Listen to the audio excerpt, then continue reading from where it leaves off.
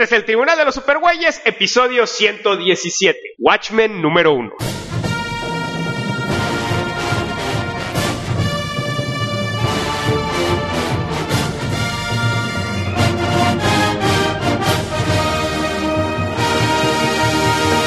De todos los confines cósmicos del universo, se reúnen con papas y chelas las más poderosas fuerzas del bien que se hayan visto. Pedro Ajaz, Tavo Duarte, Antonio Noval, Chucho y Mario Padilla. Todos dedicados a luchar por la paz y la justicia de la humanidad y hablar un rato de cómics también.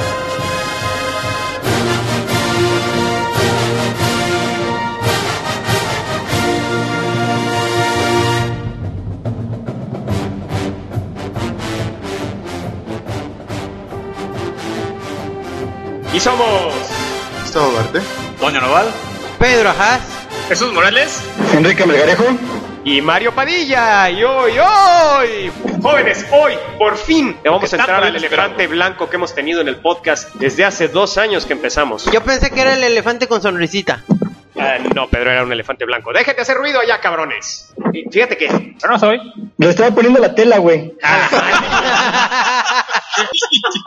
A ver, Enrique, explícanos por qué le estás poniendo una tela a tu micrófono. Ay, shit. Es que alguien me recomendó que para que tuviera mejor sonido le pusiera una capucha a mi micrófono.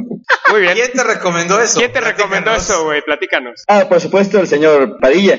Claro, cuando ustedes tengan dudas sobre micrófonos, capuchas, etcétera, pregúntenme a mí. Acuden con el productor Padilla. Yo les puedo dar muy buenas opiniones. Mario tiene una amplia experiencia en micrófonos. Ay, qué desagradable. Sabe cómo agarrarlos y manipularlos muy bien. Así es. No, y siempre hay que mantener tus micrófonos engrasados. Bueno, entonces, independientemente.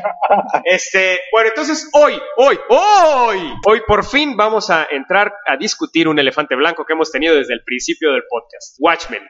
No era lógico empezar con los primeros podcasts desde luego con Watchmen. Vaya, era una cosa que... Sí, es una cosa que íbamos a hacer, pero es un proyecto tan grande, tan importante para los superweyes que no era suficiente con un libro del mes, definitivamente. Claro. Teníamos que...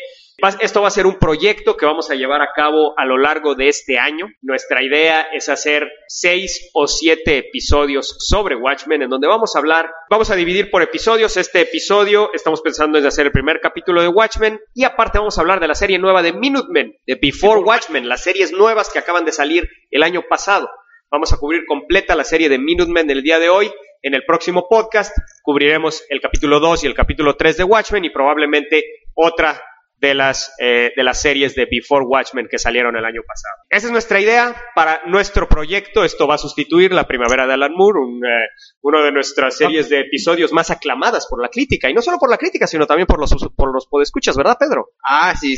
Sí, vaya, Pedro, no solo Pedro, sino todos sus clones también reciben solicitudes constantes porque regresemos a La Primavera de Alan Moore. Entonces, es otro elefante del circo que se nos está juntando ahí atrás, pero bueno, ya.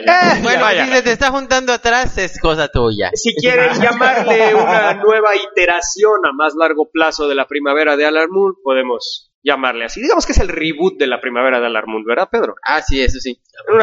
En una realidad paralela de La Primavera de Alan Moore. Sí, mira, DC ya lo hizo un montón de veces, nosotros, ¿por qué no? Así es. Pues bueno, entonces, el día de hoy, como decíamos, nos vamos a enfocar a los primeros capítulos de Watchmen. Y pues, antes que nada, yo creo que lo primero que tenemos que hablar es cuál es nuestro primer contacto con Watchmen. ¿Cómo fue que nos enteramos de Watchmen? ¿Cuál fue nuestra impresión al leerlo? Sin entrar en detalles, por favor. Básicamente, primera impresión. Uy, esta canija fue un invierno del 2000, ¿qué será? 2007, no sé qué. Estaba en el extranjero. Era diciembre en el 2007. No, había era norte. No era diciembre, era por julio, algo así, era en Argentina. Hacía un frío de poca mamá allá afuera, como... Claro, estoy viendo la imagen. 3 grados. En la montaña Bariloche, llena de nieve. Hermoso, que viste pingüinos. Hermoso. Gustavo se topa con un árbol frondoso que en vez de hojas tenía hojas de Watchmen. Así es. Y se sentó a leer Watchmen, le cayó una manzana y dijo, gravedad. no tanto detalle. No, hacía un frío afuera de su poca abuela. Ok. Adentro, como no había prendido el calefactor porque ni sabía que tenía calefactor. Dijimos que a Ok. detalle, pero no tanto detalle. Tavo. Ya nos pintaste la imagen. Y Ahora, no tenía nada que hacer ahí dentro. La nostalgia de la Por ocasión. arte de magia, por la fibra óptica, llegó a mi computadora Watchmen. o sea, Y lo lo que leíste piquearon. pirata y todavía lo estás diciendo aquí con toda tu cachaza, cabrón. Dije magia, Hijo de su- Bueno, ahí lo. dije magia. Qué En su feo, defensa, hay Qué que feo, decir que güey. en este momento tiene frente a él una copia física que él compró de Watchmen entero. Bueno, pues nomás Pues por único eso te güey, así que la reivindica. tiene. Efectivamente, lo único que la trajo, por favor. Todos tenemos varias copias, evidentemente, guardadas Claro. en nuestros closets. No, yo sí. Y lo leí porque todo dice, lete Watchmen, no seas baboso, eres artista y no lees Watchmen. Y yo siempre decía que hueva. Lo dije, a la goma, ya voy a leer Watchmen. Lo leí como en una sentada, no se me quedó casi nada. Llegó la película, le di una releída y ahorita lo volví a leer. Órale, fíjate, o sea que te fuiste a Argentina, pagaste un boleto de... ¿Cuánto dinero fue a Argentina? Tavo? Ah, era barato, ya ni me Ok. acuerdo. ¿Pagaste hotel en Argentina, supongo? No. ¿O tienes familiares argentinos? Eso explicaría mucho. Estaba un hostal ahí. Ok. Bueno, entonces estabas en un hostal, estabas pagando y entonces agarraste y te pusiste a leer Watchmen Sí. en vez de turistear o... Estuve ahí un año. Ah, estuviste un año en Argentina. Estuviste un año en Argentina. Sí, ya lo había dicho. Eso explica mucho. Ajá, bueno, muy bien, muy bien. No explica mucho, pero bueno. ¿Qué explica? A ver. Bueno, Explícanos lo que te explicó a ti, güey.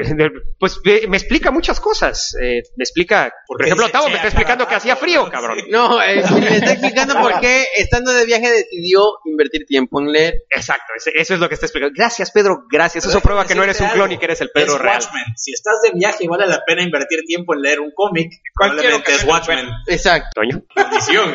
Pedro. Bueno, yo me acuerdo que Funcionó.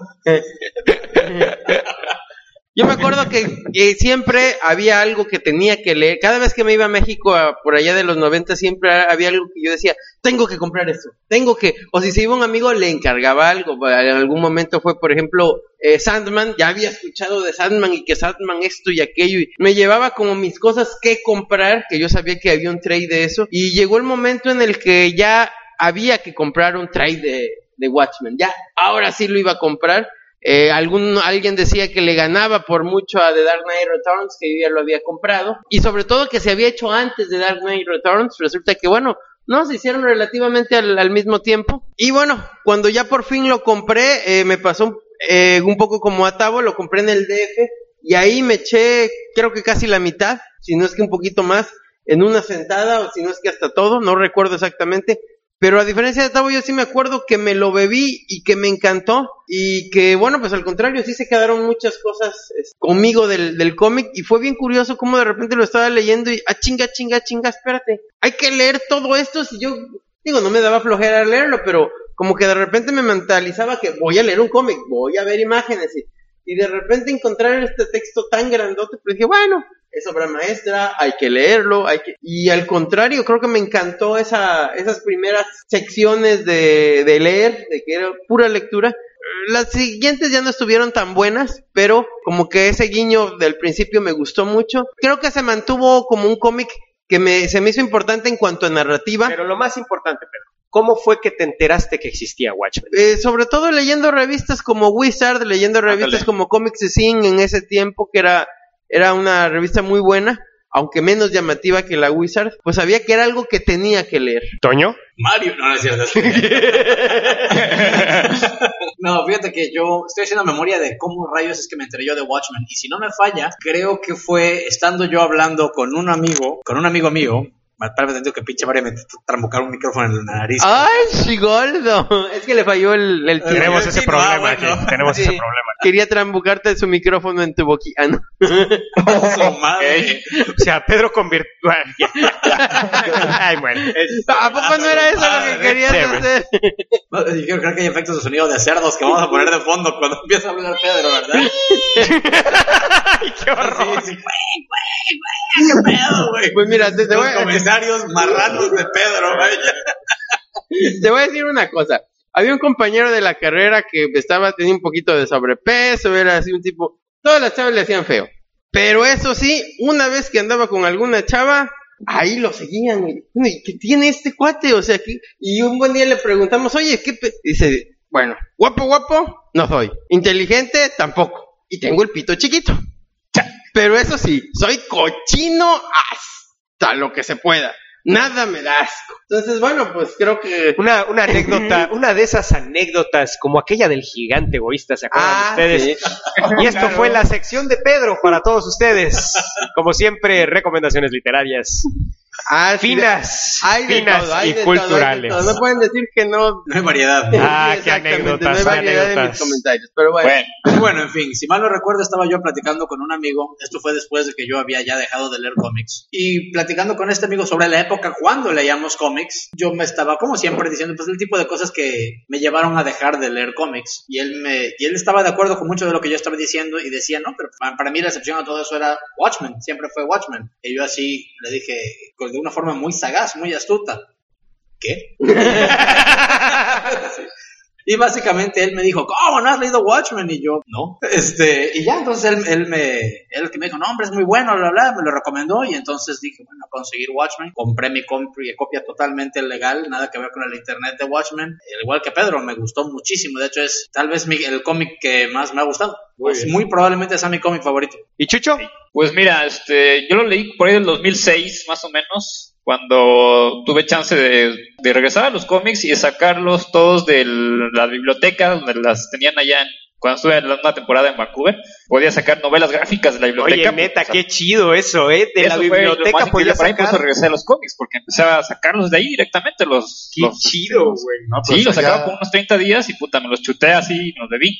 Precisamente busqué el Watchmen cuando apareció, cuando por fin encontré que alguien lo había ya traído de regreso, pues me lo saqué de volada, porque pues es de los cómics que había escuchado que eran algo importante y que habían hecho ese cambio. O sea, ya desde los 90 más o menos había visto muchas imágenes esas en revistas como Wizard, que dice Pedro, que mencionaban que Watchmen era una obra importante. Entonces ahí empezando a sacar los cómics y novelas gráficas importantes de ese entonces, pues entre ellas saqué Sandman, saqué otros. Pero pues me gustó bastante, igual me lo chuté de volada, creo que me tardé a lo mucho 2 días en leerlo completo. Las partes estas que dice Pedro a mí sí se me hizo difícil también leerlas cuando era mucho texto, y la parte del otro cómic que va a la par. Después ya te dicen, ya tiene sentido, pero igual es un poco más denso. Pero a mí me gustó bastante. Enrique. No, pues yo, como comentó Pedro, igual me enteré de Watchmen a través de la revista Wizard, hasta que Editorial Beat ya lo publicó en 2 partes. Me compré el tomo 1, me lo bebí. O sea que ya había sido publicado antes aquí en México, antes de ahorita. Ah, yo no sabía eso, Enrique. Cuando que te digo que yo no estaba bromeando cuando dije que yo lo tenía en realidad en copia legítima y nada que ver con el internet. Ah, tú ya lo compraste aquí en México. Pensé que lo habías Me comprado lo en Estados prestaron, Unidos. ese mismo amigo me lo prestó aquí en México, sí. Órale. Y era el de Editorial Beat. Órale. Ah, síguele, Y Enrique, síguele. fue un formato de 2 partes. Y entonces compré nada más la primera parte, terminé de leerla y dije, son las 2 de la mañana, yo no puedo ir a comprar la segunda parte. Pero al día siguiente, luego fui corriendo a comprar la segunda y también me lo bebí. Es un gran trabajo de ambos, de Alan Moore y de Gibbons. Pues yo fíjate que me enteré de Watchmen por el milagro de las listas de Amazon. Cuando empezaba Amazon a vender, que solo vendía libros en aquella época, pues para mí el de descubrir Amazon fue increíble, cabrón, porque se me abrió el mundo, cabrón, porque para empezar, poder pedir libros de Estados Unidos y poder pedir cómics de Estados Unidos era una cosa increíble, y que te llegaran sin tener que pagar nada más que el precio del cómic, porque los libros no tenían impuesto en México. En estas había esta idea que aún sigue en Amazon, el que tú puedes como usuario hacer una lista de cosas, puede ser películas, puede ser, en fin, y había muchas listas de las mejores novelas gráficas, o las novelas gráficas que no puedes vivir sin leer, o en fin, ¿no? En todas esas listas estaban V for Vendetta, Dark Knight Returns y Watchmen. Por cierto, qué buena es Before Vendetta también. Sí. En todas estaban esas 3. Entonces dije, pues, las tengo que leer a fuerzas. Entonces, en el mismo paquete me llegaron Before Vendetta, Watchmen y Dark Knight Returns. Y ediciones, pues ya obviamente, pues esto fue, ¿qué será? 99, 98. Entonces ya todas eran ediciones ya pues avanzadas, en donde ya tenían mucho contenido adicional y en fin. Y la verdad, el trade que tengo de Watchmen, pues es padrísimo, güey. Y Y pues así fue como leí Watchmen. Entonces cuando lo leí la primera vez, de eso de que lo acabé de leer y así como que... Pero al otro día empecé a pensar, chinga, oye, sí es cierto. Y luego al otro día otra vez, cabrón, de veras, güey. Y entonces lo volví a leer y empecé a encontrar más cosas, güey. Y entonces dije, bueno, a ver, y estas las cosas de prosa que me salté, que la verdad me dio hueva. A ver qué pedo, a ver qué dicen, güey. Y entonces me puse a leerlas y ¡no mames! No tiene nada de malo saltárselas.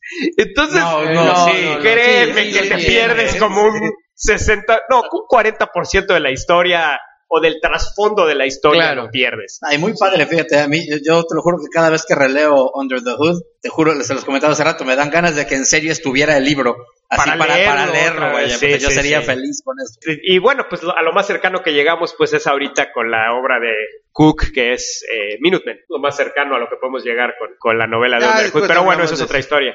Watchmen fue una obra que cambió la industria de los cómics, no solo desde el punto de vista de historias, sino desde el punto de vista gráfico. Es revolucionaria a nivel gráfico, se utiliza en universidades de arte para enseñar a los que están estudiando carreras gráficas.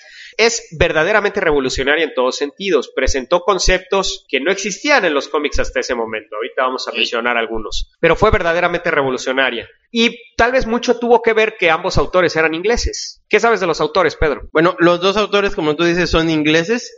Ellos en ciertos momentos de su vida habían estado muy influenciados, les gustaba mucho el cómic de superhéroes, lo habían disfrutado, pero bueno, pues desde jóvenes, cuando comenzaron a escribir y a dibujar respectivamente en Inglaterra, siempre les llamó la atención comenzar a hacer otras cosas. Y estamos hablando de Alan Moore y Dave Gibbons. Sí, Alan Moore y Dave Gibbons. Los dos, de alguna manera, comenzaron a llamar mucho la atención con trabajos independientes en Inglaterra. Antes de esto, Alan Moore había hecho V for Vendetta, el cual se nota, según va avanzando el trabajo, que va mejorando su trabajo como escritor. Es un trabajo muy curioso por eso, y donde hace una crítica muy particular al gobierno de ese tiempo. Entonces, Watchmen es algo como que una continuación y como una ampliación de esta cuestión de la política. Ideología, más bien, no de una historia, sino de una ideología que él tiene. Exactamente, de una cuestión política, por eso digo de un contexto político, porque bueno, era más o menos lo que estaba pasando políticamente en los dos lugares, tanto en Inglaterra como en Estados Unidos, en los 80s. Y bueno, pues Dave Gibbons siempre se ha caracterizado por ser un dibujante muy limpio, sí, en el sentido de que no tiene grandes manchones de tinta, todas las cosas te las plantea muy realista. Pero es increíblemente cinemático. Exactamente, además de que es muy cinemático, siempre le ha llamado la atención temas más o menos oscuros, que hacen un contraste muy fuerte con su estilo, con la historia que está contando, sobre todo cuando iniciaba, ¿no? Yo creo que Watchmen nunca hubiera sido lo mismo si hubiera sido dibujado por alguien más. Sí. Parla. Y creo que parte de lo que hace que Watchmen no tenga tiempo y siga siendo un clásico actualmente es precisamente el dibujo de Gibbons, que es un dibujo muy clásico y un dibujo con el que nos podemos relacionar y entender en cualquier momento. No, y ahora bien, algo muy importante es que desde que estos dos cuates se sentaron a hacer este cómic, dice Alan Moore que tenían clarísimo que querían romper las reglas de lo que es el típico cómic tradicional. Querían expandir las reglas narrativas, los dos, y bueno, pues no es casualidad que actualmente, bueno, pues Dave Gibbons sea un guionista muy competente. No es tan genial como Alan Moore, pero es un guionista muy competente. Ese formato de página de 6 y 8 paneles, uno diría que es que eso ese es lo engañoso. Cualquiera diría, no, pues es el formato clásico de los cómics. Pues no, hasta en eso fue revolucionario Watchmen.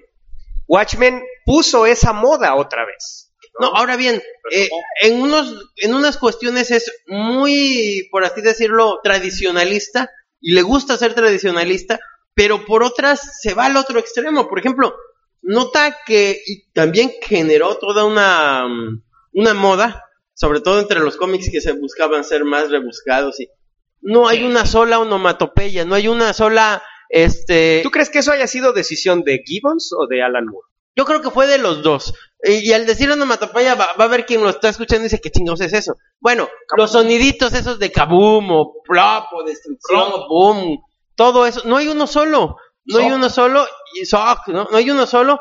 Y bueno, sin embargo, sí nos transmite muy bien. Splotch también me gusta mucho. O lo más cercano es Rorschach comiendo, eso sí. Es Nick. Está comiendo Rorschach, que siempre intentan poner eso. Es el único lugar que cuando se utilizan el... Sí.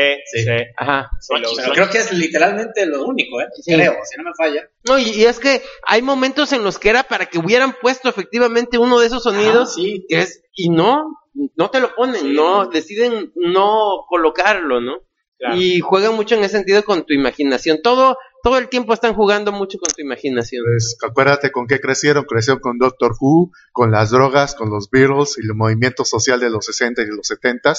No, y además crecieron, en ese momento estaba, hay que tomar en cuenta que en Inglaterra estaba gobernando Margaret Thatcher, una mujer, lo dicen los mismos autores ingleses, una mujer que, bueno, pues recibió grandes protestas de movimientos feministas, o sea, no nada más de trabajadores, de movimientos feministas protestando por una mujer que estaba en el poder, o sea, él te habla de que era algo especial la señora. Descansa en paz. Pues creo que antes que nada debemos mencionar pues las generalidades de Watchmen, ¿no? Cosas que permean toda la obra y que son temas que son prevalentes a lo largo de toda la historia. Vamos a ahorita hablar tantito de nuestra plática aquí. La idea es que vamos a hablar en general de Watchmen y vamos a hablar en específico del capítulo 1. No nos vamos a ir más allá del capítulo 1.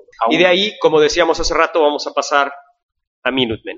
Entonces, hablando de generalidades de Watchmen, a mí me gustaría comenzar con una de las cosas que son más curiosas, uno de los temas más curiosos en toda la historia, que es el hecho de las portadas, el primer panel y el último panel. Siempre están relacionados la portada, el primer panel de la primera página con el último panel de la última página. Eso yo nunca lo vi hasta que me lo dijeron, la verdad. Pero en el momento en que lo vi y en el momento en que nos damos cuenta cómo Gibbons lleva las cosas a manera de que todo se lleve así, es verdadera, o sea, analícenlo. Realmente ahorita yo estoy seguro que mucha gente, ¡ay, a poco! No, y entonces así me pasó a mí, güey. Entonces me puse a verlo y realmente ahí está. Todos los números está relacionado el primer panel del número con el último panel, ¿no? Es un zoom out, ¿no? Simplemente está relacionado con la portada de distintas maneras. A veces es con acercamientos, a veces es con una transición, en fin. Depende de cada número. Esto es prevalente en todos los números. Otra cosa que fue prevalente en todos los números que salieron fue el asunto de los relojes. El asunto de los relojes es un tema prevalente en Watchmen, el asunto del reloj del día del juicio. Resulta que Watchmen está muy relacionado con un final, el fin del mundo, si lo quieren llamar así, el fin de un mundo para ciertas personas. Entonces, este reloj gráficamente nos muestra cuánto falta para ese fin del mundo, para eso. Entonces, es algo que ¿Perdón? Es como el calendario maya. Exacto. Es un concepto, yo no sé si ese concepto del reloj del fin del mundo es algo que alguna vez haya existido en la realidad, güey. O de dónde lo toma Alan Moore ese concepto del reloj del fin del mundo. Sí existe ese reloj. Sí existe. A ver, platíquenos de ese reloj del fin del mundo, güey. Pues es un reloj que justamente a partir de la Guerra Fría crearon para dar a entender qué tanto estábamos en peligro de que acabara el mundo, de que todo se fuera al demonio, ¿no? Y hasta cierto punto, bueno, pues se sigue manteniendo y está basado en cálculos, se supone que científicos, de cuál es la situación mundial, de qué tan tensa era la situación de política en ese momento, y actualmente ya se basa más bien en el deterioro ecológico que está teniendo el mundo, ¿no? Sí, de hecho es muy curioso porque no me acuerdo cuántas veces, creo que ha habido 2 veces en las cuales en realidad las condiciones globales han mejorado al grado que se ha justificado echar hacia atrás las manecillas del reloj. Sucedió, por ejemplo, si mal no recuerdo, el final de la Guerra Fría, no me acuerdo cuándo más. De hecho, no me acuerdo cómo está ahorita el reloj, voy a revisar en internet. Órale, pues yo la verdad para mí es la única vez donde he visto ese concepto del reloj del fin del mundo. En Watchmen no lo he vuelto a ver en otro lado. Probablemente es algo muy relacionado con la Guerra Fría, que pues nosotros estábamos muy chicos, ¿no? Ya, desde 1947. Se debe haber olvidado. Órale, ¿y quién lo hizo, güey? Estoy en eso, ahorita que se abra Wikipedia te digo. Okay. Bueno, entonces, otra cosa que es prevalente en Watchmen es que los personajes que nos presenta Watchmen son los personajes de una compañía de cómics que se llamaba Charlton. Esta compañía tenía... Bueno, los más conocidos actualmente de esos personajes son The Question, que es un personaje detective que no tiene cara, que sale actualmente es parte del universo DC. Otro que conocemos perfectamente bien es Blue Beetle. Escarabajo azul. El escarabajo azul, que es el personaje que tomaron como base para el Night Owl. Pero todos tienen base en estos personajes porque, les voy a decir, por ejemplo, lo que es Ozymandias estaba basado en un personaje que se llama Thunderbolt, también de estos números. Otro personaje que conocemos perfectamente actualmente en el universo DC y tiene su propia serie actualmente, el Capitán Atom, que es básicamente la base del Doctor Manhattan. Otro personaje que se llama Nightshade, fue la base para Silk Spectre. The Question es Rorschach. Pero, sin embargo, es muy rápido que estos personajes dejan de ser el análogo de estos personajes de Charlton y evolucionan a otros arquetipos de personaje de superhéroe que conocemos muy bien. Por ejemplo, desde mi punto de vista, Silk Spectre es claramente Canario Negro. Tenemos el asunto de la madre y la hija, claramente la alusión a Canario Negro, cómo evolucionó de la era de oro a la era de plata en los cómics. Tenemos, por ejemplo, el Comedian, que me parece una versión muy torcida del Capitán América, pero no deja de ser una versión tremendamente torcida del Capitán América. Fíjate que de hecho era una versión de Peace Walker. No sé quién es Peace Walker, güey. Era un mercenario que su propósito principal era tratar de llevar la paz al mundo a través de la violencia. Ejerciendo la violencia, más bien. Sí.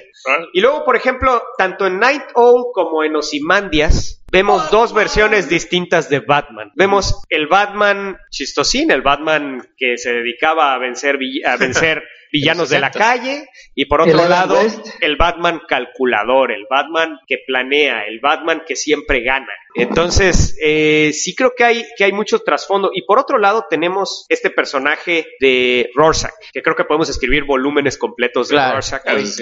Claro.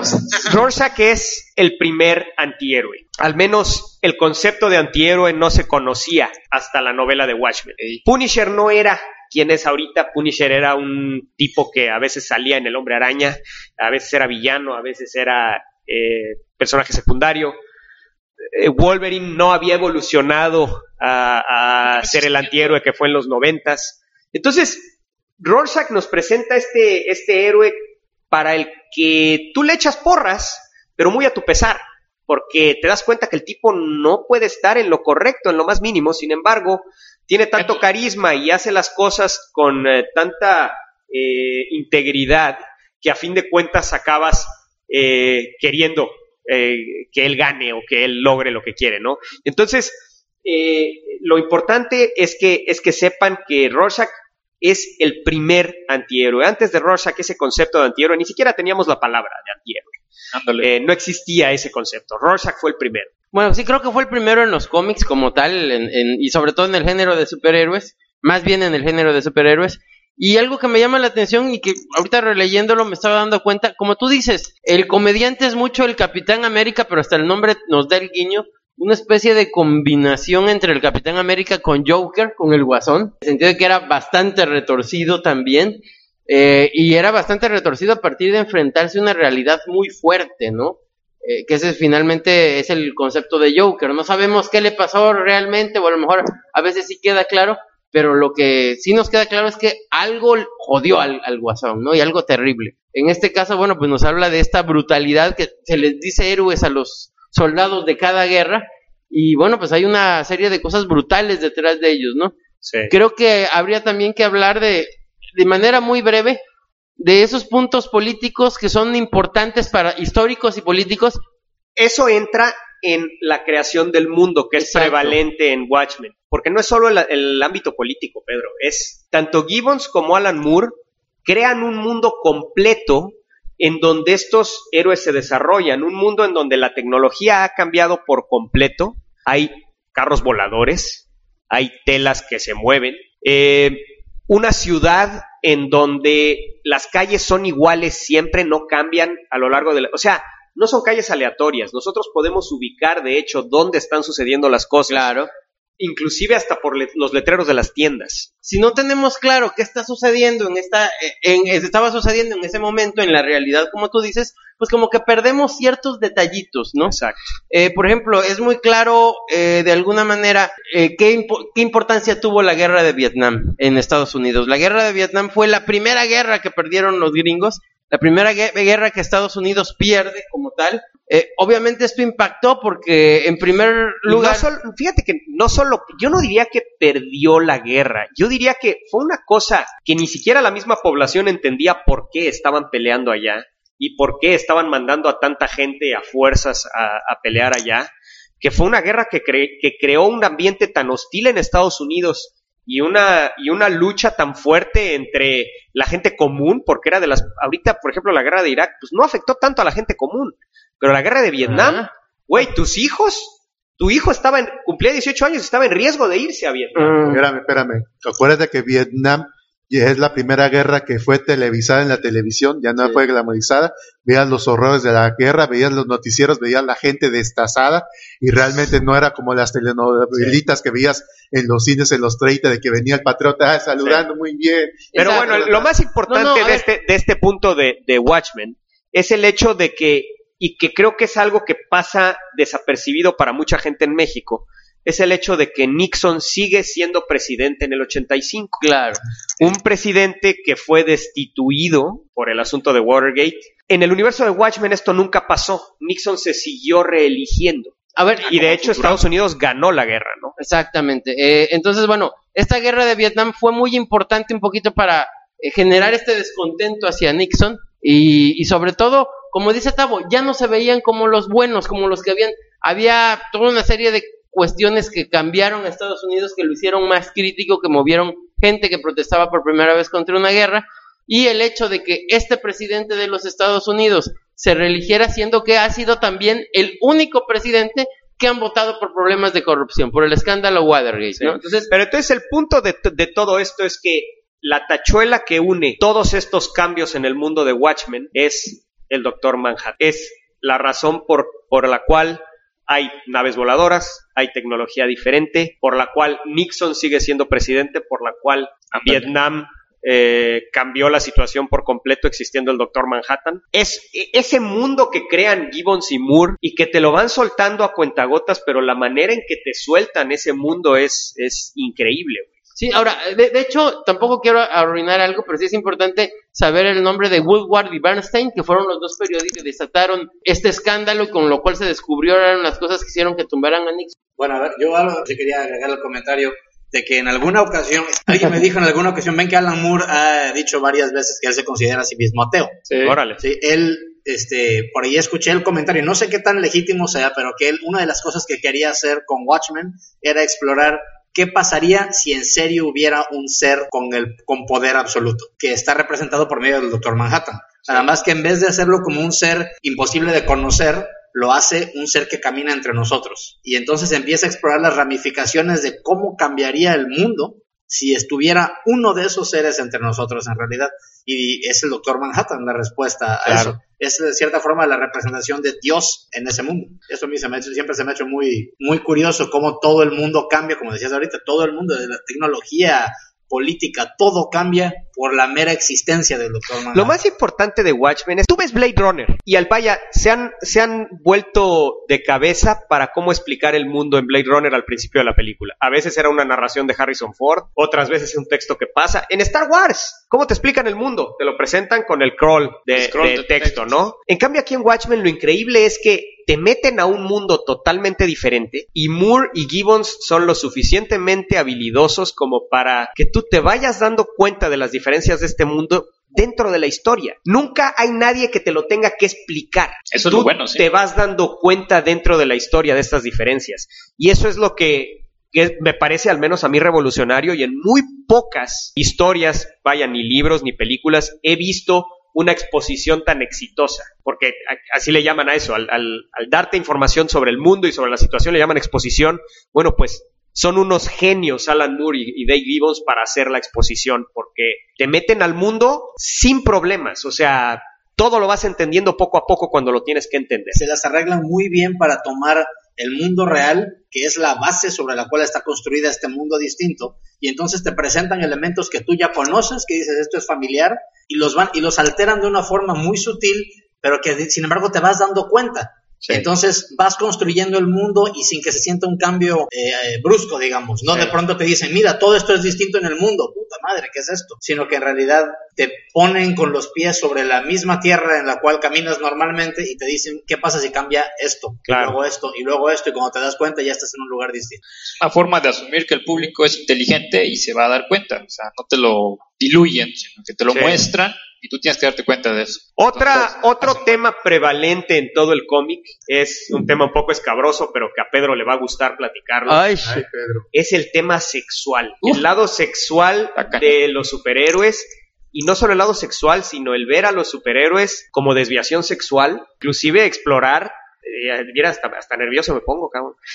O sea, explorar la homosexualidad en un cómic de superhéroes en el 85, cabrón, ¿no? Y explorarlo no a fondo, pero sí me parece que lo explora a una profundidad muy importante para esa época, que yo creo que ningún cómic llega a esa profundidad, ni esas sugerencias con... Y no solo eso, el asunto del sadomasoquismo, güey. El asunto del ser superhéroe porque tienes una desviación sexual, o el ser villano porque tienen una desviación sexual. Vestirse así, ¿no? Es otro tema prevalente en todo el cómic que pues nos lleva mucho a pensar en Alan Moore, ¿no? Porque muchas de sus historias tienen temas así, ¿no? Sí, creo que Alan Moore siempre se ha preocupado por eso, y creo que, bueno, pues al contrario, es un acierto que siempre ha tenido. Y le gusta también vivió la cachondería, época hippie, ya. Bueno, pero no creo que nada más sea la época hippie, ¿no? No le da miedo meterse con ninguna cuestión de la naturaleza humana. No, y no solo no le da miedo, sino que las mete. Aunque no, sea exactamente. huevo, pero las mete. No, Es hombre que querías. Él haya la manera de meterlo, ¿no? Ay, Chigoldo, ¿cómo lo supiste? Que lo mete, Cuéntanos tu experiencia con Alan Moore. Bueno, cosas gráficas rápidas que son prevalentes en todo el cómic para que no tengamos que mencionarlo cada vez que aparece. Es muy frecuente dentro del cómic que aparezca el graffiti Who Watches the Watchmen, pero nunca aparece completo. Algunas veces está tapado la primera parte, algunas veces otra letra está tapada. Nunca aparece completo, pero siempre es Who Watches the Watchmen. ¿Quién vigila a los vigilantes? Entonces, otro tema frecuente en el cómic son las siluetas en la pared. Es otro tema gráfico que no sabemos de qué se trata hasta que realmente leemos todo el cómic. No necesariamente, ¿sí, Mario? Lo de las siluetas. Porque precisamente lo vemos las imágenes y nos los explican posteriormente en el cómic, pero desde antes ya teníamos el arrastre de la guerra nuclear y cómo se formaron esas figuras, ciertas explosiones, ¿no? Sí. Que dejaban esas siluetas. Eso ya lo sabíamos desde de antes, ¿no? Y yo pensé que nada más había salido en Iron Man 3. Oye, de veras, en Iron Man 3 usan eso. Y algo que me gusta mucho es cómo van complementando. A mí me hizo que me explotara la cabeza el uso de la imagen con el texto para decir una tercera cosa más. Sí. Entonces, básicamente voy a dar una reseñita de 2 minutos de lo que es el primer capítulo de Watchmen. Básicamente es un misterio de asesinato lo que nos presenta aquí Alan Moore y Dave Gibbons. Y nos presenta el diario de Rorschach. Y este es un número que sigue a Rorschach mientras investiga un asesinato. Un asesinato que, pues no sabemos quién es este tipo. Simplemente vemos a un cuate sentado con una bata en un cuarto y pues simplemente llegan y lo asesinan, güey. Lo avientan por la ventana y pues el pobre güey se muere, ¿no? Y con la cabeza en el estómago. Entonces, así, al parecer, al caer, la cabeza se le fue al estómago. Entonces, estamos junto con Rorschach. Rorschach se da cuenta de que el cadáver pues, es Edward Blake, que Rorschach abre un panel y encuentra el traje del comedian que al parecer era un vigilante, ¿no? Ese cuento está muy chido. Entonces, seguimos a Rorschach visitando a todos los demás vigilantes o miembros del equipo con los que él trabajaba, porque él tiene la teoría de que alguien va a querer matarlos a todos. Entonces los visita a todos y esto sirve para que nos presenten a cada uno de los personajes. Y seguimos a Rorschach a lo largo de esto y empezamos a conocer a Rorschach y a sus motivaciones. Eso es básicamente el primer capítulo, ¿no? Nos presentan a cada uno de los personajes y pues eso es lo que vamos a ver el día de hoy. Todo empieza en el departamento de Edward Blake. Pues es muy interesante cómo vemos el diálogo, que no es un diálogo, hasta después nos damos cuenta que es el diario de Rorschach. Y empezamos a ver ya desde ese momento cómo contrasta el texto en el diario de Rorschach con las imágenes que nos están presentando, como decía hace rato Pedro. Hace una especie de metáfora el texto con las imágenes que se nos están presentando y vemos muy cinemáticamente cómo cómo lo avientan por la ventana, todo son transiciones extremadamente cinemáticas. Cuando Rorschach está investigando el cuarto, la manera en que encuentra este compartimento secreto en donde está el traje del comedian, de veras muestra la calidad del arte de Greg Gibbons para enseñar las cosas. Primero, con una mano, también es otra cosa que me di cuenta hasta que me lo dijeron. De entrada no lo había captado. Él agarra sus dos brazos, se da cuenta de que tiene menos profundidad por dentro que por fuera el ropero, y entonces empieza a buscar el compartimento secreto y abre el compartimento secreto, ¿no? Desdobla el gancho y todavía pero el gancho mide profundidad. Exacto, o sea, y todo esto lo vemos a través de los paneles de Dave Gibbons, sin texto, sin nada. Entonces, verdaderamente es increíble la manera en que nos lleva Dave Gibbons con estos movimientos. Espérame, sí, eso fue en la misma época, fue en los 80, me parece que estaban viviendo ahí en Nueva York, a 2 cuadras de las oficinas de DC. Había una tienda de cómics donde iban todos los de DC a echar su despapay. Había una sección de manga sin traducir y tenían todos los primeros tomos de Osamu Tezuka, que ese fue el pionero de este tipo de storytelling. Órale. Pues no tanto, porque Eisner ya lo manejaba también así. Bueno, el punto es que Gibbons lo hace muy bien. Gibbons te lleva realmente como una película. ¿Quién es al primero que visita después de estar en el departamento de Blake? A los que vemos después de eso es justo a los 2 Night Owls, a los 2 búhos nocturnos, que están platicando de lo más contentos y que bueno, es una manera muy padre de presentarnos, ya después de que nos puso algo muy brutal, nos presenta estos cuates como que inocentones que entran más en ese contexto como que del típico superhéroe. Pero te caen bien, güey, porque además no sabes que son superhéroes, simplemente te caen bien, cabrón. Es como si fueras a visitar a la abuela. No, sí. Pero sí sabes que son superhéroes. Por lo que está platicando, tienes toda la razón. Sí, porque efectivamente, o sea, se preocupa por hacer esta transición de que la misma foto de los superhéroes que encontró Ross Church está aquí colgada, ¿no? Entonces, no es nada más la plática, visualmente te dice, estos cuates son, te da esa idea de un contraste muy fuerte entre uno y otro, y la verdad es una secuencia que es muy padre, porque bueno, cuando de repente este cuate que es muy normal, que hasta, a diferencia de la película, hasta cierto sobrepeso tiene y todo, llega y encuentra este otro tipo completamente, ahí es también donde por primera vez te salta Rosters, él está comiendo algo completamente crudo, así todo.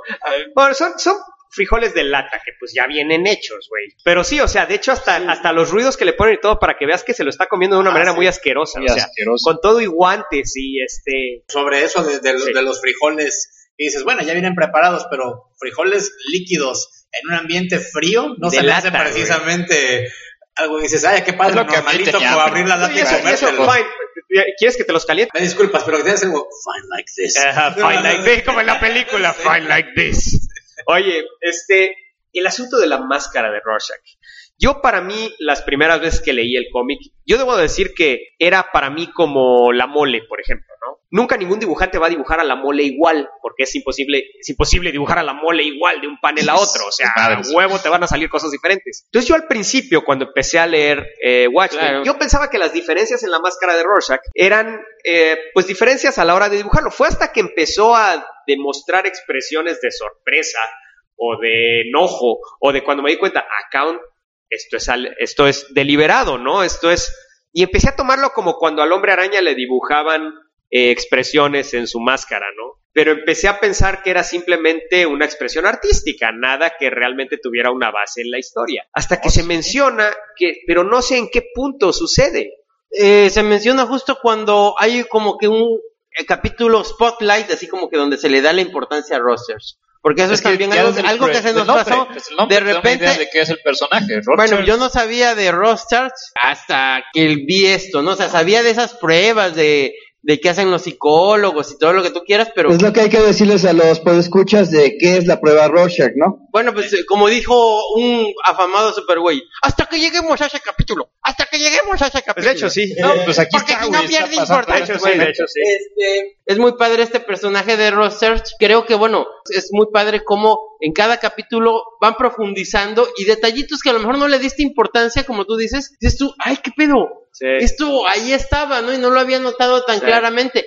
Que es también, ahora que lo pienso, algo que también te pasa cuando tratas con las personas. De repente hay detalles de una persona que dices, ay, se molestó con tal cosa, o reaccionó de una manera ligeramente diferente y no le das importancia. Claro, por ejemplo, Pedro. O sea, tú conoces a Pedro y no te imaginas que el güey se eche un pedo en público, pero se lo echa. Tenemos filtros. Entonces, aquí bueno, la en ese grabación sentido, para evitar todo eso. me parece muy padre, porque sí, creo que es algo que le da el contexto todavía más realista, ¿no? Conocer a estos personajes muchas veces resulta como conocer a gente de verdad, ¿no? Ahorita me está recordando Enrique, y tiene toda la razón, que no hablamos del nombre del primer capítulo, que es muy importante, porque es una canción de Bob Dylan, según entiendo el nombre de Así ese es. capítulo. ¿Cómo se llama, Enrique? El capítulo se llama A la medianoche todos los agentes. At Midnight All Agents. At Midnight, At All Midnight Agents, All así se llama. Days. Bueno, pues es una canción de Bob Dylan, y de hecho no es una canción cualquiera, es una canción que dura como 12 minutos, güey. Entonces ahí si la quieren bajar o si la quieren oír, 12 minutos. ¿Coincidencia que haya 12 números de Watchmen? Oh. Tal vez. Muy Pero buen bueno, punto. entonces, No creo. de ahí viene el título de este capítulo, ¿no? Bueno, entonces, primero visita a Dave, al parecer, pues porque nos damos cuenta de que eran excompañeros, y luego algo muy interesante. Uno piensa de que pues va a ver al superhéroe, ¿no? Que dice Dave, luego el Night Owl, no, aquí me siento muy expuesto. Y otro guiño de Gibbons, al decir, me siento muy expuesto, y Gibbons nos pone la cámara afuera de la ventana, ¿no? Como que mínimo nosotros lo estamos viendo, quién sabe si alguien más lo está viendo, ¿no? Entonces, bajan a la guarida, entonces tú te imaginas, bueno, pues cualquier superhéroe que tiene una guarida abajo de su casa, cabrón, pues va a tener dinosaurios, va a tener ahí una lancha, Una moneda gigante. va a tener una moneda Una gigante, baraja, güey, ¿no? O sea, y bajamos y vemos un taller ahí, un taller todo mugrosón, güey. Tiene una cosa ahí tapada con una manta grandota, güey, que pues ni sabemos qué es, pero pues se ve todo así como que gacho, güey, o sea, y luego ya conforme avanza, pues nos damos cuenta de que es como una estación de metro, ¿no? Pero todo se ve como que gacho, o sea, no se ve... Se ve bien. qué chingona guarida tiene este güey, no, cabrón, se ve... Aquí es donde empiezas a explorar uno de los temas que a mí siempre me ha llamado más la atención de Watchmen, que es el hecho de que los héroes, porque aquí no se vale decir superhéroes en realidad, No. los héroes envejecen. Y llegan a un punto en el cual su físico les empieza a fallar y se van en picada, digo, a final de Y no cuentas. solo su físico, sino su psicología. se Efectivamente. empiezan a Ajá, son unos debilitar héroes que están en mentalmente. decadencia total, ¿no? Sí, van en decadencia y lo empiezan a reflejar con este ambiente. O sea, tal vez puedes tener la idea de que en alguna época fueron, ahora sí que justicieros y cuanta cosa, pero tú ves cómo está la situación y dices, esto no es lo clásico que ves en un cómic de superhéroes, ¿no? Que bajas y así como que el esplendor de mi guarida. Sí, ¿no? O sea, es un sótano con un taller ahí. Gacho, ahí güey, todo gacho. abandonado, con goteras y demás. No, de hecho es más, Alan Moore decía justamente eso, que Watchmen terminó reforzando el género de superhéroes porque le dio otra perspectiva, hizo que aguantara mucho más tiempo y que más gente siguiera el género de superhéroes, pero que él al contrario, él quería destrozar el género de superhéroes. No sabía si Frank Miller había tenido la misma intención, pero él quería acabar con él, dejar claro que esta idea de el tipo heroico que te dice lo que tienes que hacer y que marca el camino para las generaciones venideras es pura caca. Es que hasta Bueno, entonces no, no realmente visto no sé algo si él así quería como eso. Mira, No, a ver, él lo dijo, mira, o sea, él yo lo vi dijo. una grabación donde lo estaba, en una entrevista lo estaba diciendo. Sí, entonces, pero órale, mira. ahorita Entonces, ya está mal, ya no quiere a los cómics de superhéroes, pero en ese aquel entonces yo creo que nomás quería expresar algo diferente. de alguna manera con el tiempo hasta se arrepintió, de hecho ya cuando trabajaba con Image, sí. Por eso vemos que estas historias de Supreme son tan diferentes a Watchmen, porque como que hasta cierto punto... Escuchen nuestro episodio de Supreme, de Primavera de Alan Moore del año pasado, no me acuerdo qué número es, pero pongan Supreme, Superweyes y les va a salir. Entonces, bueno...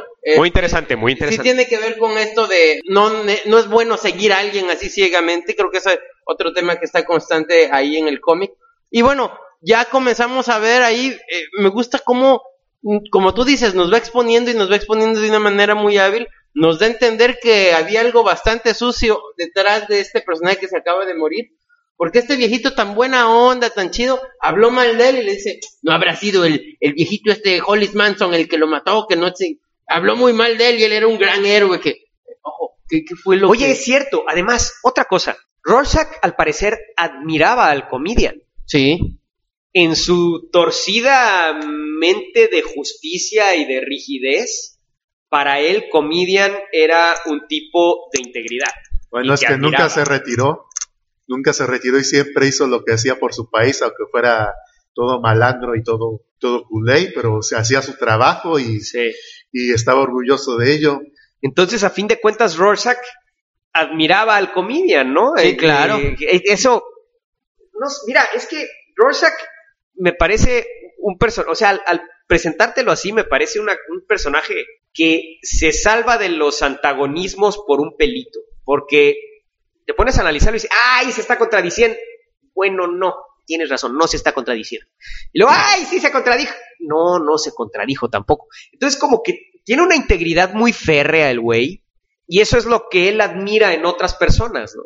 Son sus métodos los cuestionables, más que nada. No, y bueno, ahí está haciéndole una crítica, te vuelvo a repetir, a esta estereotipo, a este típico héroe clásico, que bueno, pues puede destrozar a gente, puede hacer cualquier salvajada con tal de seguir ese ideal, ¿no? Y entonces vemos muchas veces que Rorschach no está admirando a la gente adecuada, a lo mejor respetamos a Rorschach, pero bueno, según más adelante vamos a ver muchas de sus ideas, y desde el principio nos deja claro que no están tan adecuadas, no son tan correctas, ¿no? De repente decimos, bueno, este cuate que es tan buena onda, tan jovial, ¿por qué tiene esa relación como que respeta tanto a este pinche loco, a este Rorschach, ¿no? A pesar de que aquí todavía no hemos llegado a ver en realidad lo loco que está Rorschach. Ahí nos lo pinta, o sea, aquí todavía dice el vato, o sea, habla medio perturbado, lo ves medio raro, sí expresa ciertos comentarios, particularmente al principio, que dices, ¿qué onda con este cuate? Pero aún así todavía no comprendemos la magnitud. Parece un detective noir. Pero a un cuate ahí, pero pues eso no es nada. No, pero a mí lo que sí me causó ruido es cómo estos dos personajes tan diferentes, tan radicalmente diferentes, convivieron. O sea, porque eso lo puedes saber en el juego de Xbox. En donde que lo comentaremos después. Pasillos y pasillos y pasillos, compraste? Madreándote al mismo güey. Mario, El comentario al calce. ¿Lo compraste? Sí, tristemente. ¿Ves los reviews de las revistas? Se unen bastante. Por eso ya lee los reviews de las revistas. Y sin embargo dice que los críticos no sirven para nada. Pero bueno, No eso mames, güey. ya O sea, es otra cosa. es increíble cómo era el juego era DLC. O sea, lo comprabas directamente en Xbox Live. Y haz de cuenta que eran los dos, Night Owl y Rorschach, pero haz de cuenta que eran pasillo tras pasillo, tras pasillo, tras pasillo de madrearte al mismo güey. O sea, desesperante el pinche Es que juego. tenías que desarrollar el juego pasillo a pasillo. Claro. No, pero el episodio 2 estaba mejor, Mario. Fíjate. ¿Llegaste No, al episodio 2? ya no llegué. ¿Llegaste? Sí, güey, como me dio tan buena impresión el episodio 1, claro, compré el episodio 2. Es que mira, ya en el episodio 2 peleas contra sadomasoquistas mujeres. Ya muy Órale. diferente. En pasillos distintos, ¿no? Exacto. Sí. Entonces, todas las mujeres con las que peleabas, pues te entretenía el juego. Bueno, Ok, no, pues sí, una mejora sustancial. Tienes toda la razón. Así es. Recomendación de la vida real. Tenido como madrarse ¿Quién va a ver mujeres en después? algún momento. ¿Qué dice eso aquí de mi compañero? Una recomendación gamer. Si quieren ver la historia de un juego y no quieren jugarlo, véanlo ahí en YouTube. Ahí nomás le buscan y ya nomás ven las partes de historia. Muy bien. Injustice. exacto. Oye, entonces, Pedro, ¿a quién va a visitar después Rorschach? A Ozymandias. ¿Cómo decías? Ozymandias. Ozymandias. Ya asesorado. Ozymandias, hombre. ¿Qué le hacemos ya? Como quien dice, fue a visitar a las dos versiones de Batman primero, ¿no? ¿Tú no lo harías? Definitivamente. Sí. ¿Con qué se encuentra visitando Ozymandias? Bueno, pues Ozymandias Wayne. está en su torre. En la Torre está. Wayne. Exactamente, digamos que en la Torre Wayne. Y bueno, pues aquí lo vemos que es un tipo completamente, todavía más diferente a Rorschach, que tiene dinero, que es increíblemente listo, y que le está comenzando, en vez de irse con argumentos más sentimentales como el otro, le da cuestiones más cerebrales, ¿no? Le está intentando argumentar por qué pues no hay necesidad de preocuparse, ¿no? Y finalmente, bueno, pues vemos que efectivamente ha sido alguien que ha lucrado por demás con su imagen y que ya ha dejado de interesarse, por lo menos esa primera impresión nos da, ha dejado de interesarse por hacer el bien y ahora de lo que se dedica es al varo. El asunto de los muñequitos, ¿no? Ajá. Sí, su línea de acción de figuras de acción. Sí. Muy reminiscente de He-Man, ¿no? Claro. Hasta Ozymandias con su tigre. Cierto. Ya ves, pero resuelve crímenes con el tigre. Así es. Bueno, ¿y a quién va a visitar después, Pedro? Platícanos. Adiós. Nos vemos. Va a visitar exactamente como dice Toño, un ser que podría ser Dios o que es el equivalente de Dios aquí. Aquí tenemos que mencionar una decisión gráfica de Dave Gibbons.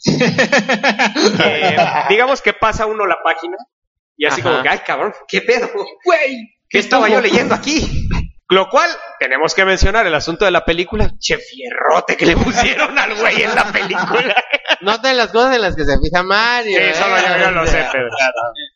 Esta parte será editada por razones Aquí lo ponen, de... digamos, más tradicional, más tipo David de Miguel Ángel. Exactamente, tipo David de Miguel Ángel. Muy bien, muy bien, Toño. No se ve, ahorita que estoy checando. Algo más cultural.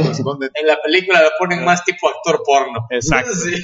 Bueno, si tuvieras poderes para cambiar de tamaño, ¿qué cambiarías de tamaño? En la película ya aparece ¿te acuerdas de Enrique, el de Beto y Enrique de Plaza Sésamo?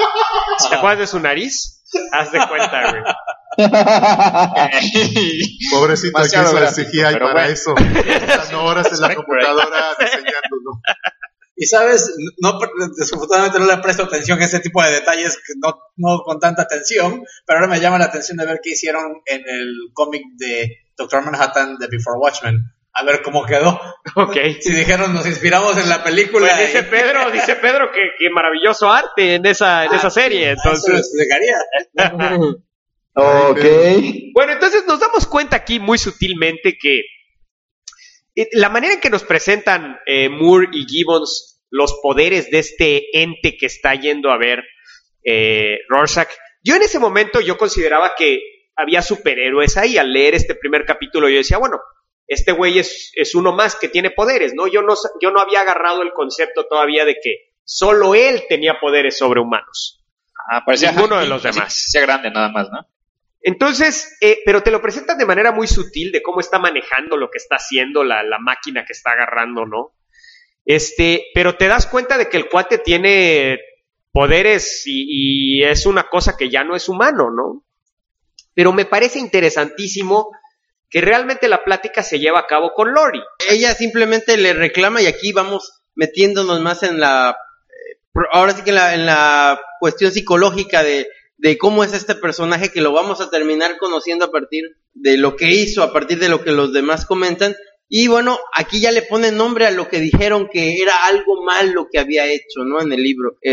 Sino que dice, bueno, ¿a poco, porque le dice, no le pudo haber pasado a alguien mejor? Era un tipo realmente detestable y la chica comienza a hablar mal de él. Pedro, nomás te faltó, porque mire, chato. Bueno, entonces le dicen, no le pudo haber pasado algo peor a una mejor persona, pues después de lo que le hizo a mi madre, ¿no? Entonces le dice, bueno, pues es que tuvo un lapso moral. Y su nombre es mi madre.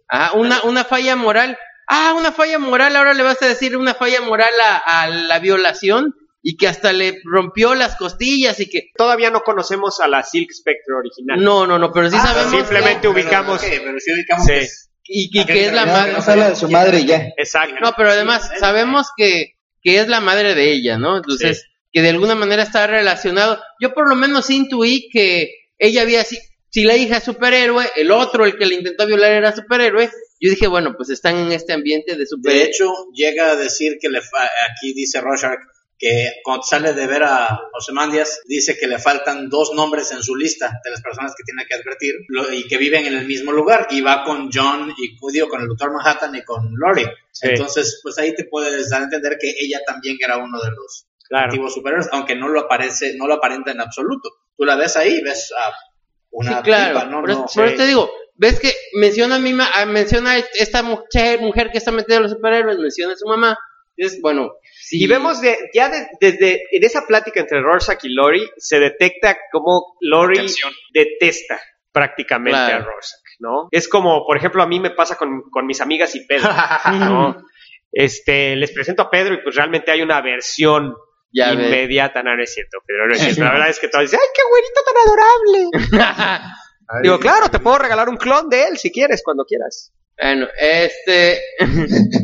no, pero lo que también me pareció muy padre es que efectivamente la está haciendo realmente enojar, y la reacción de este personaje, el que conocemos, que como tú dices, apenas se habla, estás haciendo enojar a Lori, a chingar a tu madre. Y nos damos cuenta del poder que tiene este cuate, güey. Y de que Rorschach así... El güey que hasta este momento ha sido ejemplo de determinación. ¿Sí? El güey... sí, lo se mete las manos a la bolsa, lugar. Se voltea y se va. Sí, se va. Nada más le faltaron poner ahí de fondo la canción El Triste de José José. Pero a mí me gusta mucho esa escena porque también empezamos a ver, de hecho aquí no sabemos nada del Dr. Manhattan todavía, y nos lo presentan como este ser sumamente poderoso. no hay nada que te dé la idea de que es una persona, o sea, es algo ya, es otra cosa. Sí, y de hecho la forma en la que se expresa a mí me gusta mucho este diálogo cuando le dice Rorschach al Dr. Manhattan, no te veo muy preocupado por la muerte del comediante, y que le dice, un cuerpo vivo y uno muerto contienen el mismo número de partículas. Estructuralmente no hay ninguna diferencia notoria. Es como que... ¡A la madre, qué pedo! Eso es evidente, así te pone así como que este cuate no es un ser humano, o sea, es otra cosa. Sí. ¿Quién sabe qué sea? Pero... Sin embargo, a mí sí me generó un ruido muy fuerte aquí, porque yo decía eso, no es ser humano, pero de repente estás haciendo enojar a espérame, o sea... Bueno, pero realmente ella le dice, John, sácalo, y él le dice, estás haciendo enojar a Dios. Ahí te das cuenta que realmente al Doctor Manhattan le interesa una persona, el Doctor Manhattan, güey. O sea, el güey es un tipo que por más que sea un dios, ya empieza a demostrar características humanas, cabrón. A pesar de que te lo presentan como un ente o como una cosa totalmente, presenta una emoción muy humana que es el ego y el egocentrismo, güey. Sí, pero al revés, como que sí le tiene cierto aprecio a Lori, al grado de que cuando se da cuenta de que lo que está diciendo Rorschach la está molestando, él inmediatamente toma acción. De hecho, está este panel donde se ve la cara del Dr. Manhattan y se le ve expresión. No, al contrario, se ve así. La otra. Se ve enojado, se ve enojado, no se ve molesto, como antes, que ha estado con una cara totalmente neutral. Es en ese momento es cuando le dice, creo que tienes que irte. Sí. Y te tienes que ir, güey. Y te tienes que ir cuando dice el Dr. Manhattan, tienes que ir, es porque ya te estás yendo. No, y es genial porque en ese sentido te queda claro que no entiendes al Dr. Manhattan, ¿no? Sí. Pero no es una de estas cuestiones en las cuales dices, no entiendo y me está confundiendo esta pinche historia. No entiendo, pero quiero saber más de este pinche personaje loco, lo cual, bueno, pues es un gran éxito, porque cualquier otro escritor te pone un personaje así tan contradictorio sin explicártelo a primeras de cambio, y en vez de que quieras saber más de él, tiendes a rechazarlo, ¿no? Tiendes a decir, ay, esta parte me hace ruido, ¿no? Aunque ya después se redima el escritor. Pero aquí se nota la habilidad y el entendimiento no nada más la habilidad de Alan Moore, sino el entendimiento que tenía con Dave Gibbons para lograr esto. Sí, está muy bien presentado. A mí el personaje del Dr. Manhattan me gusta mucho cómo lo van desarrollando conforme va avanzando. Y esta presentación del Dr. Manhattan se me hace en realidad algo muy, muy bien manejada, la verdad. Muy es bien que todo manejada. Te lo muestran, pero en segundo plano, en lo que está haciendo, en las cosas que... Parece que está distraído, pero está concentrado en lo que está haciendo. Y muestra todos sus poderes ahí desarmando máquinas, levantando pesos enormes, el tamaño, cómo se cambia y cómo lo envía. Te da el misterio, pues, de qué es este tipo. Se va un paso más allá. Es algo que cuando tú, si ya leíste el cómic y vuelves a leerlo, algunos paneles los ves, cuando recuerdas el detalle de que el Dr. Manhattan supuestamente existe simultáneamente en presente, pasado y futuro. Spoiler. Hay algunos... bueno, ¿es spoiler? Sí, ¿Cuenta como spoiler eso? Y sobre todo que no vamos a adelantarnos. Todavía no hay que hablar de eso hasta el número 122. Pero eso sí es a futuro, sí. Si no, después te lo dicen, aquí no te das cuenta. No vamos a tener que vivir, hijo mío. Que diga, no vamos a tener de qué hablar. Pero bueno. Les va a editar esa parte. Nos va a editar todo esto. Más vale. Mario, si estás escuchando esto, edítalo, así que si quieren decir algo, díganlo de una vez. Mario es puta. No. Bueno, Bueno, de ahí ya sigue. Es que salió Mario ahorita para que sepan ustedes. Lo que está muy chido de aquí es que justo después de que desaparece Rorschach, que casi se va así como que de solitario, lo vemos que lo primero que hace esta mujer es llamarle al Night Owl. Nos deja clarísimo que esta mujer se está sintiendo completamente sola, ¿no?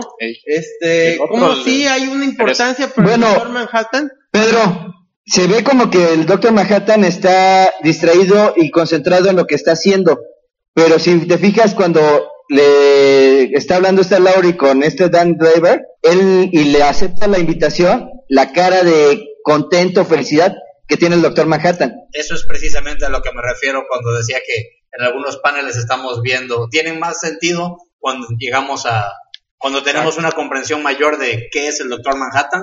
Ese cuadro, por ejemplo, tiene mucho más sentido. Y bueno, yo creo que el final de este capítulo a mí me parece muy interesante porque es el primer momento en el que nos despegamos de seguir a Rorschach. Vemos a estos dos personajes que nos damos cuenta que son amigos. Dan Driver y Lori, que es la novia del Doctor Manhattan, y nos damos cuenta que tienen una pseudo-relación que no conoce el Doctor Manhattan, o que él la prueba porque pues él la mantiene contenta, ¿no? Pero no es una relación sexual hasta ese punto, pero sí es una relación de amigos. Está Me parece... en la zona de amigos de Friends Home. Exacto. Entonces, dices, estás pelado, ¿no? Entonces, pero me parece interesantísimo el diálogo con el que terminan este número, en donde se hace alusión a lo que platicábamos hace rato, de este lado sexual del ser villano o el ser superhéroe, en donde platican una anécdota, en donde resulta que había un villano, que el güey lo único que quería era hacer cosas malas, pero para que lo golpearan, güey, ¡ay, golpéame! Les decía a todos, ¿no? Y entonces, el Capitán Masacre. hasta que se encontró con Rorschach, que lo aventó por la fosa de un elevador. Pero ahí es donde empezamos ya a ver esos tintes ya de cosa sexual, güey, en el cómic. Entonces, y pues con eso terminamos el primer episodio, güey. La prosa de este episodio, las páginas de prosa, ¿de qué se tratan? Under the Hood. Oye, espérame. Algo que sí, que me gustó desde que terminé de leer este episodio, ¿qué? Es que me encantó cómo, a diferencia de muchos cómics, las personalidades están muy claras. O sea, sí sientes que está hablando una mujer cuando habla este personaje, sí sientes que está hablando alguien extremadamente dañado. Yo dije, oye, qué capacidad de presentarnos personajes tan diferentes y que todos se sientan tan diferentes y tan reales a la vez, ¿no? De repente estamos hablando de superhéroes y todos los buenos son muy buenos, los malos son muy... Pero aquí hay un montón de tonos de personajes y todos te los crees y los sientes muy vívidos, por lo menos yo. De gris, que para mí es una de las claves. Lo trae de a la Watchmen. realidad todo. Bueno, entonces, Toño. Under the Hood es el título del libro que escribió supuestamente Hollis Mason, que fue el primer Night Owl. Y él, en este libro, él básicamente es una forma con la cual reveló al mundo cómo empezó todo esto. Y se hace referencia a ese libro a lo largo de este primer capítulo de Watchmen. Y más adelante también, si mal no recuerdo, siguen haciendo referencia al libro. Pero cuando terminamos el primer episodio, el primer capítulo, vemos un par de páginas, son 2 o 3 páginas, no me acuerdo, de este libro de Under the Hood. Son 2 bloques de texto, así nada más, porque, bueno, tiene de ahí una disque fotografía, que es obviamente dibujo, ¿no? Pero tiene un par de fotografías anexas, pero en general es un bloque de texto, es prosa esto. Y yo he escuchado a muchas personas que dicen que se lo han saltado, y la verdad que no, se están... No me veas feo. Oh, me veo feo, Tavo, y te juzgo por no haber leído Under the Hood. La verdad es muy bueno, claro. Como mencioné hace rato, cada que lo leo me dan ganas de que existiera el libro para poder leerlo entero, y la verdad está muy padre, rellena mucho la historia. Ay, primer, enseguida, te tenía que dar hambre, Pedro. Ay, Goldo. Es la introducción al libro en sí, nos empieza a platicar, está escrito pues por Hollis Mason, y está hablando de cómo es que tomó la decisión de escribir este libro, y cómo es que tomó la decisión eventualmente de convertirse en ¿cómo lo llaman? En un héroe encapuchado, si mal no recuerdo es la palabra que utiliza. Pero ahora algo que me gusta mucho es que comienza con algo que es muy típico en el género de superhéroes. No te lo dicen, algo que está implícito, no es explícito, está implícito, que es este homenaje al hombre pequeño, al hombre de la calle. Por ejemplo, a esta escritora, ay, nadie la conoce, pero es muy buena. Ay, este cuate que era mecánico y vamos a saber de su vida. Y está muy padre cómo te desmenuza elementos y te explica elementos del superhéroe que podrían ser de alguna manera observaciones muy académicas, pero que te le hace de una manera tan informal, una manera que parece que te está escribiendo alguien. Yo me creería que te está escribiendo alguien que no tiene práctica para escribir, si no fuera porque, como tú dices, estás queriendo leer más, y por eso se necesita tener un chingo de práctica, ¿no? Poder lograr eso, sí, no es, la verdad, muy, muy bien manejado. Sí. Y fíjate que me di cuenta cuando estaba leyendo Minutemen, que hay un panel en Minutemen que sale de la nada, o sea, tú estás viéndolo y están pasando nada más ciertas imágenes, no digo nada en particular, pero de pronto llega una imagen que tú la ves y si no has leído Under the Hood, no tienes ni la más remota idea de qué hace y esa imagen. Ah, sí, claro. ¿Sí? Y Under the Hood, o sea, si lo leíste, cuando ves la imagen dices, wow, es este cuate, es el que tenía la tienda, el taller mecánico, ¿no? Smoke Vernon. Uh-huh. Muy padre. Sí, ahora, de alguna manera también me gusta mucho cómo reinventa esa concepción. Es una crítica muy fuerte también, ahorita que dices de Mo Vernon, a ese pasado, a esa idea idealizada del pasado de que, antes las cosas eran mejores, y tanto en la anécdota de Mo Vernon como con la mención de cómo era las cuestiones antes en los pueblos, sí te está diciendo, había cosas muy oscuras, que no nos queramos acordar, o que estaban ocultas debajo de la alfombra, es otro pedo. Y eso se me hace muy valioso porque de repente, digo, sobre todo hablando con maestros, hablando con gente ya más adulta, ¿cómo está el mundo? Antes los valores eran más, no me chingues. Creo que en gran parte hago esas observaciones después de leer esto, no me chingues, antes había igual de porquería, pero pues simplemente se dejaba abajo de la alfombra, ¿no? Lo que está pasando es que... La vida antes era más sencilla, ¿no? Sí, pero en realidad no lo era tanto, ¿no? Pues sí, es que habla de todo lo que la vida en la granja, o sea, le hace referencia. De hecho, abre con la anécdota del taller, Mo Vernon, y pues... Y también menciona eso. Oye, nos decían que la vida era más sencilla en el campo, y me lo decía mi abuelo, pero de repente yo vi una serie de violencia intrafamiliar, yo vi una serie de abusos infantiles, que yo decía... no los menciona a lo mejor claramente o con detalle, pero sí te los deja entrever ahí. Está chido también el título del libro, porque pues él acabó dedicándose a ser mecánico. Se hace un juego de palabras en inglés que pues no funciona en español, pero pues es bajo la capucha o bajo el cofre del carro, ¿no? Entonces viene significando lo mismo esa frase en inglés.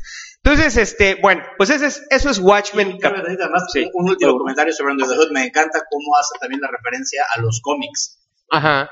Pues está mencionando que él trabajando como policía, de hecho aquí lo estoy viendo precisamente, que dice, para mí comenzó en el 38, el año cuando inventaron al superhéroe. Yo a esas alturas ya era muy grande como para leer cómics cuando salió el primer Action Comics, o al menos demasiado grande para leerlo en público, sin afectar a mis opciones de ser promovido en el trabajo, ¿no? Y bueno, se me hace a mí muy interesante cómo él, siendo a final de cuentas un personaje de cómic, hace referencia a que leyó los cómics y de cierta forma los cómics fueron inspiración para convertirse en héroe él, a su vez. Eso a mí se me hace. Sin embargo, al rato en capítulos posteriores vamos a hablar precisamente de los temas de los cómics en el mundo de Watchmen, que me parece un tema muy interesante. Bueno, entonces, ¿alguna cosa más sobre el primer capítulo de Watchmen? Antes de a mí terminar. nada más, como decías, me gustó bastante la entrada y la salida que pone visualmente, que empieza con la carita sonriente. El smiley. Ajá, de que empieza desde ahí y se va alejando hasta que llega al departamento donde se aventó el comediante. Y se aventó, lo empujaron, cabrón. Están platicando ellos dos, Silk Spectre con el búho, y le muestra la carita, y de ahí se va alejando la toma, como que ahí lo deja, y ya pasa otra cosa, pero es esa narrativa visual que maneja ahí las secuencias, que se hace muy interesante entre ese y otras varias que tiene dentro del capítulo. Sí, son muy sistemáticos estos güeyes en todo, ¿no? Sino que me gusta, como decían hace rato, cómo al crear un mundo entero, empiezas a notar que hay personajes que por lo visto están ahí viviendo, o sea que no es nada más como caritas aleatorias que dibujan en el fondo, sino que si te fijas en las caras de las personas en el fondo, en realidad puedes darte cuenta de que, óyeme, estas personas son las mismas, o sea. Pero estamos de acuerdo que todo eso son detalles que te tocan en una segunda leída, especialmente en este primer capítulo. Claro, sí. Porque en la primera leída nunca te das cuenta de esos detalles. Vas captando poco a poco. Entonces, por eso es que Watchmen genera este sentimiento cuando lo relees, de que cada vez que lo lees le encuentras cosas nuevas. Sí. Como un episodio de Los Simpsons. Ok. Idéntico. No tanto. Es lo mismo. Ya ven. Bueno, entonces vamos a pasar a Minutemen. La miniserie de Minutemen, en pocas palabras, trata de el proceso de este cuate Hollis Mason para escribir el libro, ¿no? Comienza un poquito con eso, con que apenas está enseñando el libro de Under the Hood y está... Sus intentos para tratar de publicarlo. Exactamente, intentando publicarlo, intentando darlo a conocer también a las personas de las que va a hablar. Y bueno, pues un poquito como Watchmen también es regresarse en el tiempo y adelantarse, contándonos esa historia que está pasando, pero también lo que sucedió antes, ¿no? ¿Qué sabemos del escritor Darwin Cook? Escritor y dibujante. Bueno, ¿puedo decir algo rápidamente? Puedes, Tavo. Bueno, me fascinó el arte, me parece increíble, me encantó, pero la historia no lo he leído 2 veces y no se me ha quedado casi nada. No sé por qué, si estoy bloqueado mentalmente o no sé por qué. ¿Estás bloqueado mentalmente? No. No se me ha quedado nada. Fíjate que sí, como que parece, a mí me dio la impresión de que, de que es una historia muy, se va por todos lados. Sí, tiene a fin de cuentas una línea más o menos, la línea que permanece es el hecho de que si publica o no su novela y la razón de por qué publicó la novela. Y otra cosa permanente es el misterio de los niños que están siendo asesinados, pero realmente sigue toda la carrera de los Minutemen. Como que son detalles detrás de las cámaras, ¿no? Sí, pero como que te digo, se va por todos lados. O sea, es como ir a hablar a Pedro. De repente te está hablando de que no, pues Dark Knight Returns estuvo poca madre, como cuando, por ejemplo, anduve por Cuernavaca y entonces encontré un cómic de Superman, porque luego cuando estuve en esa tienda de Superman tenían cajas rojas, como el carro de mi hermano, que fíjate que el carro de mi hermano es rojo, güey. Y la verdad me gusta mucho, porque ese carro salió en un cómic como el que compré en Cuernavaca. Entonces, así es esta serie de Minutemen, güey. Por eso es que como que llega un punto en el que no tiene una línea que digas, ¿de qué se trató? Pues es que de como los que Minutemen. intenta darle nada más una personalidad a los personajes que teníamos aquí, que los mencionan así muy... Un trasfondo mayor. Pero brinca bastante en el tiempo, o sea, te da las fechas que están en el pasado, que se regresan, y tenías prácticamente que haber leído un poco primeramente Watchmen, para entender algunas cosas. Mira, yo creo que efectivamente tiene varios defectos esta serie. En primer lugar, ya ahí pediría la opinión de ustedes, como dice Chucho, no es una serie que tú leas y que digas, me va a interesar leer Watchmen. No, tienes que haber leído Watchmen si no vas a mentar madres. O sea, exacto. Bueno, a ver, la pregunta esencial y primordial para hablar de esta serie. ¿Quién vigila a los vigilantes? No. ¿Es necesaria esta serie o no? no. ¿Está de más, es como entonces? un detrás de cámaras, el disco de extras y así de... Está de más, porque estamos, o sea, tomen en cuenta que estamos hablando de que son 6 cómics de $4. No, 6. Mira, yo creo que... Estamos hablando de que es más de la mitad de lo que fue Watchmen, si lo vemos desde ese punto de vista. Y Entonces, como que para una serie no necesaria, ¿qué aporta la historia? ¿Qué les pareció? ¿A ustedes qué les pareció que es lo esencial que aporta a los personajes de Watchmen o la historia de Watchmen? Es un DLC. Exacto, lo ve como juego de video, güey. Bueno, a ver, yo creo que intentó expandir las personalidades y expandir las situaciones que Moore no había explorado para hacernos estos personajes más interesantes. Creo que solamente lo logró en mi caso, con Silhouette, con el personaje de Silhouette, que sí, ese sí fue el arco dramático que quise saber más, del que de alguna manera me hubiera gustado ver más de este personaje. Y sin embargo, bueno, pues aún así cuando creo que lo comparo con lo que vi de Silhouette y sus expresiones, por ejemplo, faciales, porque no se desarrolló muy poquito en Watchmen, como que no encaja muy bien, como que no, y creo que tiene este problema. No nada más no es tan interesante todo esto que expande de los personajes, sino que yo cuando lo comparo con lo que están diciendo aquí, no pega. No y pega de hecho, muy bien. esa relación entre el Night Owl y Silhouette me parece muy forzada. Exacto. Porque no, o sea, si tú lees Watchmen, no da ningún tipo de alusión a una relación así entre ellos. De hecho, o que él quisiera con ella o algo. En fin, me parece muy forzado. Me parece algo creado por el escritor para dar profundidad adicional a los personajes. No, pero que no encaja. No, yo creo que hay muchas cosas que para mí no encajan, que están ahí porque el guionista las quiere. Y bueno, cuando estas historias de que van a añadirte más cosas funcionan, dices, claro, ya estaba, ¿cómo no lo vi? Y aquí no, aquí al contrario. Por ejemplo, Silhouette es un personaje mucho más melancólico en sus facciones, la manera en que se mueve. En este cómic de Before Watchmen, y en cambio en la serie no lo es al contrario, las pocas veces que la vemos está sonriente, está como que Entonces, fíjate que algo muy importante es que si Watchmen toca el asunto de la sexualidad y la homosexualidad de los superhéroes, Minutemen lo explora al máximo. Al total, sí. Lo explota, pero no lo explora. Bueno, no sé, o sea, yo creo porque sí, siento que es que no es lo mismo, ahorita ya lo... Exacto, sí, tienes razón, lo explota más que lo explora, porque sí más bien son imágenes que nos sorprenden, como esa imagen de el capitán, el Hooded Justice, como el capitán Metrópolis, el capitán Metrópolis y Hooded Justice en la cama.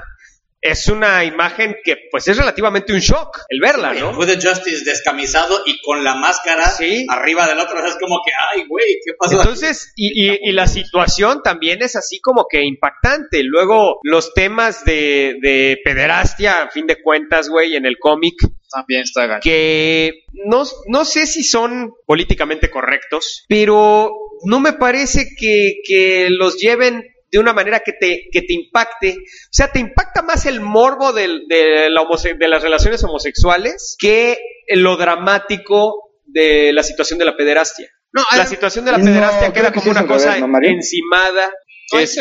Realmente, que más bien es un medio para reforzar el personaje. Ahora, de esta te voy a decir una cosa, además de todo esto, y creo que ahí está metido, cuando de repente llega el reveal, porque al final hay una revelación, hay un reveal así fuerte. como, no, pero hay una revelación, además de la revelación de qué pasa, sino también la revelación de, típico novela de detectives donde al final, esto pasó por esto y esto y esto y esto, y en realidad estaba, yo no me lo creí, que mira, ni el personaje de Silk Spectre, al menos desde el punto de vista de Watchmen, parece capaz de llevar a cabo las acciones que lleva a cabo en esta serie de Minutemen, ni tampoco el personaje de Hollis Mason me pega a mí como el personaje vengativo o violento que nos presentan aquí. De hecho, el Hollis Mason que nos presentan en Watchmen es un Hollis Mason que, pues de hecho, no mata gente. Claro. Es un tipo que tiene una responsabilidad de la justicia muy específica y unos valores muy específicos. Bueno, pero ahí yo no lo sentí violento a Hollis Mason, o sea, sí al final por lo que pasó, pero yo me refiero al final. Hasta deja muy en claro, dice, este es el momento cuando dejé que la oscuridad me tragara, por primera vez, bla, bla, bla, o sea, hasta llega a mencionar que efectivamente es ahí cuando se da cuenta de pero que... Pero a ti sí te concuerda este Hollis Mason con el Hollis Mason de Watchmen. Podría, sí. O sea, a mí no me choca por completo, no digo como que esto es imposible, o sea, podría, pero podría gracias a la distancia creada por el tiempo, digamos. Porque incluso después de todo esto, después de todo lo que pasa al final de Minutemen, supuestamente pasa un lapso de tiempo en el cual él se involucra más con Laurie y empieza a llevar una vida un poco más casual como el tío Mason, ¿sí? Entonces, eso siento que podría llevarte a un Hollis como lo vemos ya en Watchmen. Me hace razonable. Yo creo que no, a mí al contrario me hizo ruido porque yo creo que de repente cuando veía a este Hollis Mason no era un Hollis Mason era más coherente con lo que nos presentaba Alan Moore, como que Alan Moore fue muy cuidadoso de decirte, bueno, este tipo se enfrentó con cosas oscuras pero llegó hasta ahí, su inocencia llegó hasta ahí, y como que alguien que había llegado a ese extremo, que había sido devorado por la oscuridad, no actuaría como este. Igual también en ningún momento de la historia vemos esa cercanía que él tuviera con Laurie. Eso me causó a mí más ruido, para que veas. Exactamente. Entonces, el hecho de que quiten... Y de hecho me gustó la relación que te presentan que podría tener este Hollis Mason con Laurie, cómo la ve a ella, cómo la protege. Me gustó el concepto, pero sí sentí que me causó más ruido cuando lo intento intercorporar con la imagen que tengo de Hollis en Watchmen. Sí. Es como que ahí no da ningún indicio de que él es así como que el tío Mason, que la quiere mucho y la cuida mucho, ¿no? O sea, de hecho, creo que ni siquiera llegan a tener contacto en todo. Exacto, o sea, ni él se preocupaba mucho por Laurie, ni Laurie por él. El factor más importante, creo que de aquí, de Minutemen, es el asunto de la novela de Under the Hood. En Watchmen no nos da la impresión de que la novela de Under the Hood revele tantas cosas. Sí nos enteramos que revela el intento de violación, por ejemplo, revela cosas privadas de los Minutemen, pero no cosas que realmente lleguen al grado de que puedan destruir la vida de uno de los Minutemen en cuanto se publicara el libro, ¿no? En Watchmen no te da esa impresión. Sin embargo, aquí en esta novela, en esta serie de Darwin Cook, sí definitivamente lleva al extremo el asunto de la novela de Under the Hood, poniendo que de publicarse la novela en la forma en que la pretendía publicar Hollis Mason, iba a destruir la vida de varios de ellos, ¿no? Bueno, pero es que eso es a mí... Y él defendiendo que esa era la verdad y que él iba a publicar la verdad. O sea, él no iba a empezó- hacer maquillaje. Él empezó a escribir Precisamente el pues libro al final como un hacer los intento cambios y la... de confesarse, ¿no? De decir, ¿sabes qué? Esta es la realidad, esta es la horrible, horrible realidad con la que me he tenido que vivir durante tantos años. Y precisamente lo hizo tan completa esa versión de la verdad que hubo problemas, ¿no? No sé qué tanto queremos decir ahí. Bueno, Pues no les spoilees, digamos que lo censuran, ¿no? Se ve obligado a censurarse y a eliminar muchas de estas verdades que podrían afectar mucho a las personas. Y entonces termina publicando un libro que es más, ¿cómo llamarlo? Un poco más cuidadoso, más Abridged, cauteloso. como dicen los gringos. No, porque no es por reducido, sino que más cauteloso en cuanto a lo que revela. ¿Sí? Y esa es la versión del libro que nosotros vemos en Watchmen. Y en el universo de Watchmen, ese es el libro que se publicó. Eso es lo que se sabe, o sea, y eso es, a mí el detalle que sí me gusta es precisamente cómo el personaje de Hollis Mason, a final de cuentas, él escribió el libro. Porque incluso se ve ahí una parte donde está editando, teniendo que quitar partes del libro. Y el hecho de que lo haya escrito significa que le sirvió al menos como una salida, una forma de decir, le dije a alguien, me desahogué con quién, con el papel, me desahogué. Y entonces se parece a mí. No. le estoy poniendo todo lo que me quería sacar del pecho, lo puse aquí en papel. A final de cuentas tuve que editarlo, me vi forzado por lo que se revela al final, porque digo, se daría en la torre también al mismo, ¿no? Entonces él dice, no puedo hacer esto, no puedo romper eso por completo. Y entonces tomó una decisión de decir, ¿sabes qué? Mira, ya me desahogué, esta va a ser la verdad que se va a conocer y quiero de plano vivir como una persona normal. Y es cuando se encamina más hacia convertirse en el Hollis Mason que vemos en Watchmen. Por eso es que te digo que yo siento que podría funcionar. Y de hecho lo veo así, ¿no?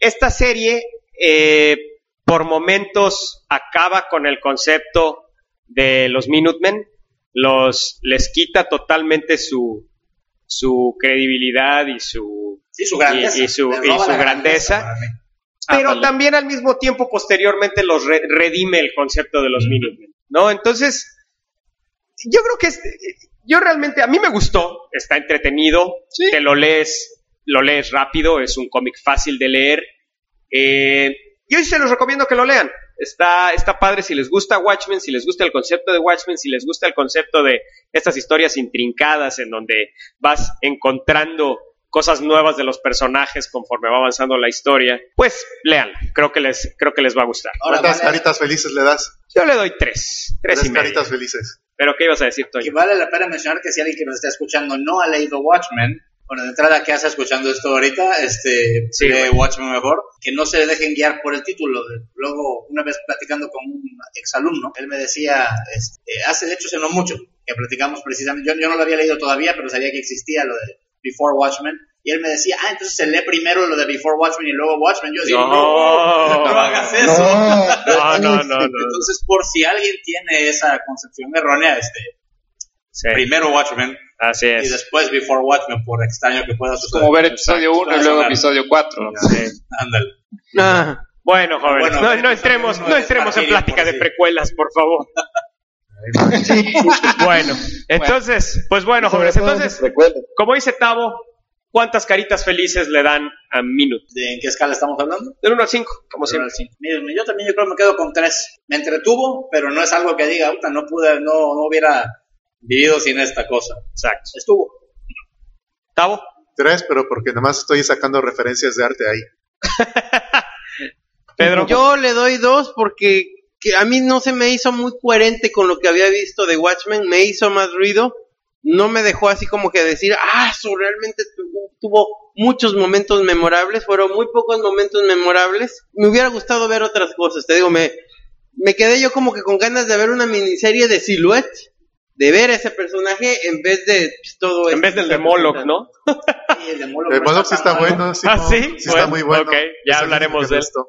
Yo le doy un 3. La historia de Silhouette me gustó mucho. Como dice Pedro, se debería haber merecido una historia aparte de ella. La historia que llevaron de los niños y su situación personal estuvo muy, muy padre. A mí sí me gustó mucho. Sí, la verdad sí está chido el desarrollo de Silhouette, tienes razón. Chucho. Creo que concuerdo con todos. La serie está buena, solamente no es necesaria no aporta realmente gran cosa a Watchmen. Es como un DLC, como dice el Tavo, es un extra nada más. Igual le doy 3. Me gustó, el arte es bueno también. No es así, wow, una cosa increíble. Me hubiera gustado más que el colorista que es Phil Noto hubiera dibujado una portada, porque es muy bueno. Es que Pero, Darwin Cook es... Igual, 3 caritas. Darwin Cook es como Humberto Ramos. Hay quien no le gusta y hay quien le gusta mucho. Bueno, en su estilo, claro. No es malo. Tiene unas secuencias muy buenas de narración, sí. Pero es muy sencillo su arte. O sea, se ve muy caricaturizado. Pero te digo, hay a quien le gusta y hay a quien nomás no le gusta. O sea, es bueno. Pero... O lo amas o lo odias, como quien dice. O sea que es como Mario Padilla. Ah, no. Espero que estés del lado de que me odias, güey. ¿No? De todos los cómics. Ay, no, porque la alternativa definitivamente no me atrae en lo más mínimo. Y bueno, jóvenes, pues bueno, eso fue Watchmen parte 1. Y esperen nuestros próximos 6 episodios. Esperemos a lo largo de este año. Más 52 por cada número de Before Watchmen. Y bueno, jóvenes, y somos Pedro Haas, Doña Noval, Duarte, Jesús Morales, Enrique Melgarejo y Mario Padilla. Ya saben, escúchenos en iTunes. Toño, ya estamos en iTunes. Digo, no, Toño está acá. Toño, ya estamos en iTunes. Oye, y por cierto, nosotros siempre mencionábamos que en Twitter, nuestro Twitter, @Superweyes, por favor, solo mentadas de madre para Toño, por favor. No que el otro día nos ponen un tweet ahí que, ay, Toño, me encanta tu voz, nos pone Sharini, güey, no, por favor, o sea, solo mentadas de madre para Toño, por favor. Y Tavo, nuestro Facebook, coméntenos en nuestro Facebook, pónganos todo ahí, ya saben, pasen a la sección de fotos de Facebook, ahí están también, no solo en el Twitter, también ahí están las fotos de Tavo encuerado. ¿Quién las tomó? ¿Mané? ¿Quién las tomó? Yo no sé, güey, yo no me meto en esas intimidades tuyas. Y pues bueno, pues jóvenes, ¿qué más? Ya saben, tribunaldesuperweyes.com. Y bueno, pues muchas gracias por escuchar. Disfrútenos con leche. Bye.